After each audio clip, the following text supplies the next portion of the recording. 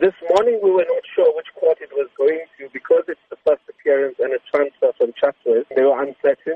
I had to then leave, and when I returned, it was actually the V court that the appearance took place. It was a very short appearance and it has been remanded. What had been communicated with members of the community that attended today's proceedings? Basically, we were told that it's going to be remanded to here, but from the morning it was very confusing. And I think it's because he now has the opportunity to have legal advice in terms of legal representation, because at the regional court he will need an advocate.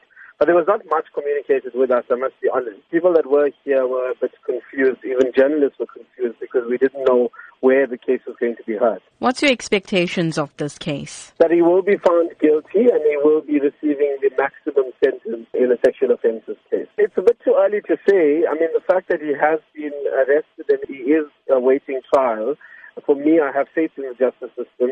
Also, the fact that it's been transferred from a lower court to a higher court means the seriousness of the offence. So I'm just waiting for the actual proceedings to start.